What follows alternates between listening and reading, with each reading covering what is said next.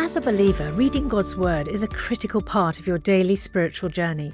And because it's so important, we've created a unique new resource to help you immerse yourself in biblical truth and open your eyes to all God's Word has for you. It's a free PDF download called The Word 1-to-1 that takes you on a guided journey through John chapter 1. With biblical text and short commentary, each page provides insights that will strengthen your faith in an easy-to-read guided format. There's truly no other resource like this. Download your free PDF copy today at premierinsight.org/resources. That's premierinsight.org/resources.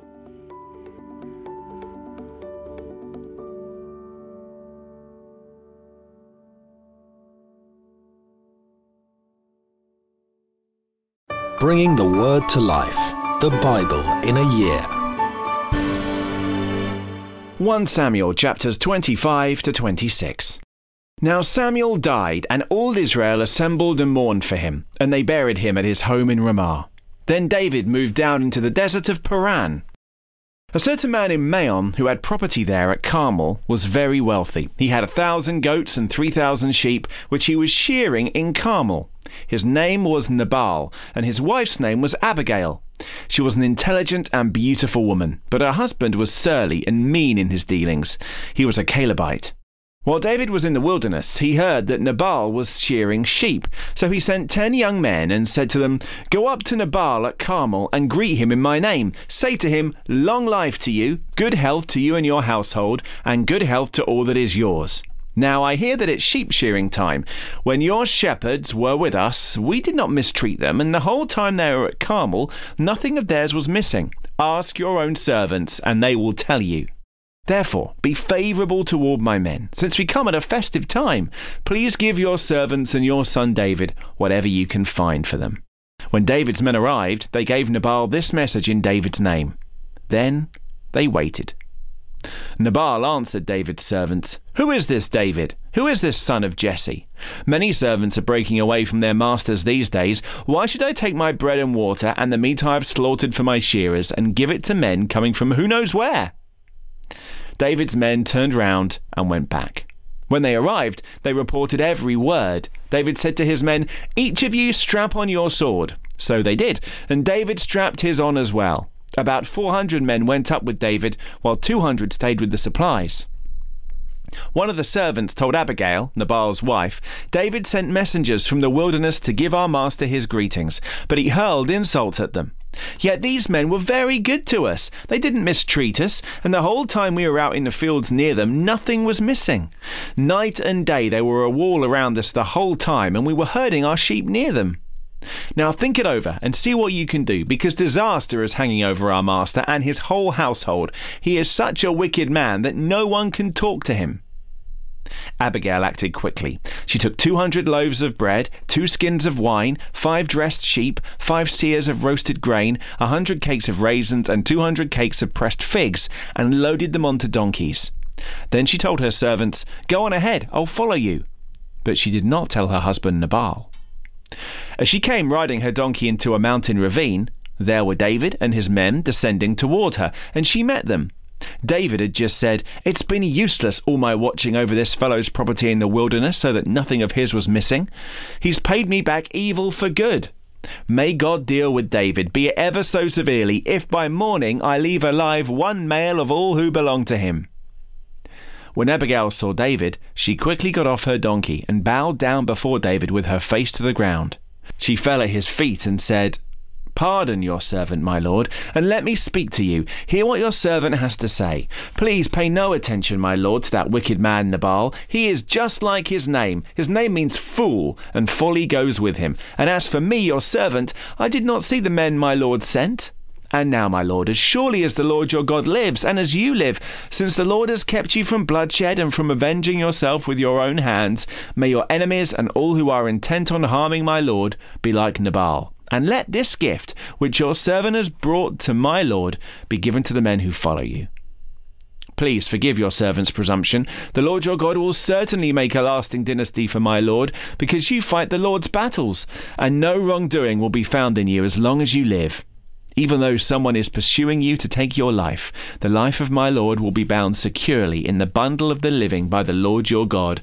But the lives of your enemies he will hurl away as from the pocket of a sling.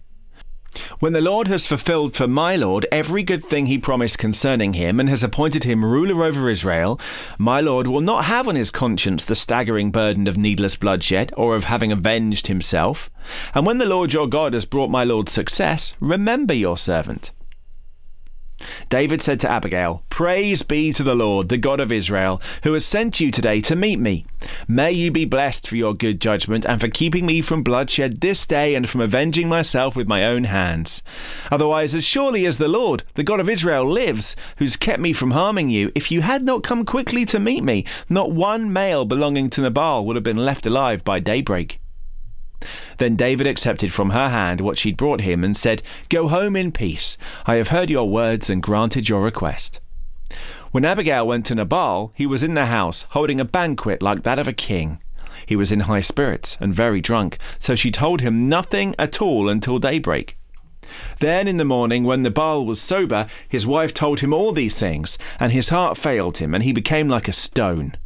About 10 days later, the Lord struck Nabal, and he died.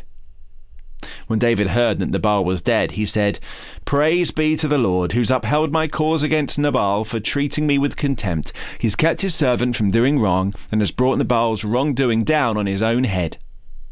Then David sent word to Abigail, asking her to become his wife. His servants went to Carmel and said to Abigail, "David has sent us to you to take you to become his wife." She bowed down with her face to the ground and said, "I am your servant and am ready to serve you and wash the feet of my Lord's servants."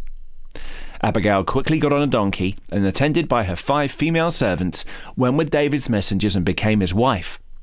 David had also married Ahinoam of Jezreel, and they both were his wives. But Saul had given his daughter Michal, David's wife, to Paltiel, son of Laish, who was from Galim. The Ziphites went to Saul at Gibeah and said, "Is not David hiding on the hill of Hachilah, which faces Jeshimon?" So Saul went down to the desert of Ziph with his 3,000 select Israelite troops to search there for David. Saul made his camp beside the road on the hill of Hachilah facing Jeshimon, but David stayed on in the wilderness. When he saw that Saul had followed him there, he sent out scouts and learned that Saul had definitely arrived. Then David set out and went to the place where Saul had camped. He saw where Saul and Abner, son of Ner, the commander of the army, had lain down. Saul was lying inside the camp, with the army encamped around him. David then asked Ahimelech the Hittite and Abishai, son of Jeriliah, Joab's brother, "Who will go down into the camp with me to Saul?" "I'll go with you," said Abishai. So David and Abishai went into the army by night, and there was Saul, lying asleep inside the camp, with his spear stuck in the ground near his head. Abner and the soldiers were lying around him. Abishai said to David, "Today God has delivered your enemy into your hands. Now let me pin him to the ground with one thrust of the spear. I won't strike him twice." But David said to Abishai, "Don't destroy him. Who can lay a hand on the Lord's anointed and be guiltless? As surely as the Lord lives," he said, "the Lord himself will strike him, or his time will come and he will die, or he will go into battle and perish. But the Lord forbid that I should lay a hand on the Lord's anointed. Now, get the spear and water jug that are near his head, and let's go." So David took the spear and water jug near Saul's head, and they left. No one saw or knew about it, nor did anyone wake up. They were all sleeping, because the Lord had put them into a deep sleep. Then David crossed over to the other side and stood on top of the hill some distance away. There was a wide space between them. He called out to the army and to Abner, son of Ner, "Aren't you going to answer me, Abner?" Abner replied, "Who are you who calls to the king?" David said, "You're a man, aren't you? And who is like you in Israel? Why didn't you guard your lord the king? Someone came to destroy your lord the king, and what you have done is not good. As surely as the Lord lives, you and your men must die because you did not guard your master, the Lord's anointed. Look around you. Where are the king's spear and water jug that were near his head?" Saul recognized David's voice and said, "Is that your voice, David, my son?" David replied, "Yes, it is, my lord the king." And he added, "Why is my lord pursuing his servant? What have I done? What wrong am I guilty of? Now, let my lord the king listen to his servant's words. If the Lord has incited you against me, then may he accept an offering. If, however, people have done it, May they be cursed before the Lord. They have driven me today from my share in the Lord's inheritance, and have said, Go, serve other gods. Now do not let my blood fall to the ground far from the presence of the Lord. The King of Israel has come out to look for a flea, as one hunts a partridge in the mountains. Then Saul said, I have sinned. Come back, David, my son. Because you considered my life precious today, I will not try to harm you again. Surely I have acted like a fool and have been terribly wrong. Here is the king's spear, David answered. Let one of your young men come over and get it. The Lord rewards everyone for their righteousness and faithfulness. The Lord delivered you into my hands today, but I would not lay a hand on the Lord's anointed. As surely as I valued your life today, so may the Lord value my life and deliver me from all trouble. Then Saul said to David, May you be blessed, David, my son. You will do great things and surely triumph. So David went on his way, and Saul returned home. Psalm 7. Lord my God, I take refuge in you. Save and deliver me from all who pursue me, or they will tear me apart like a lion and rip me into pieces with no one to rescue me. Lord my God, if I have done this and there is guilt on my hands, if I have repaid my ally with evil, or without cause have robbed my foe, then let my enemy pursue and overtake me. Let him trample my life to the ground and make me sleep in the dust.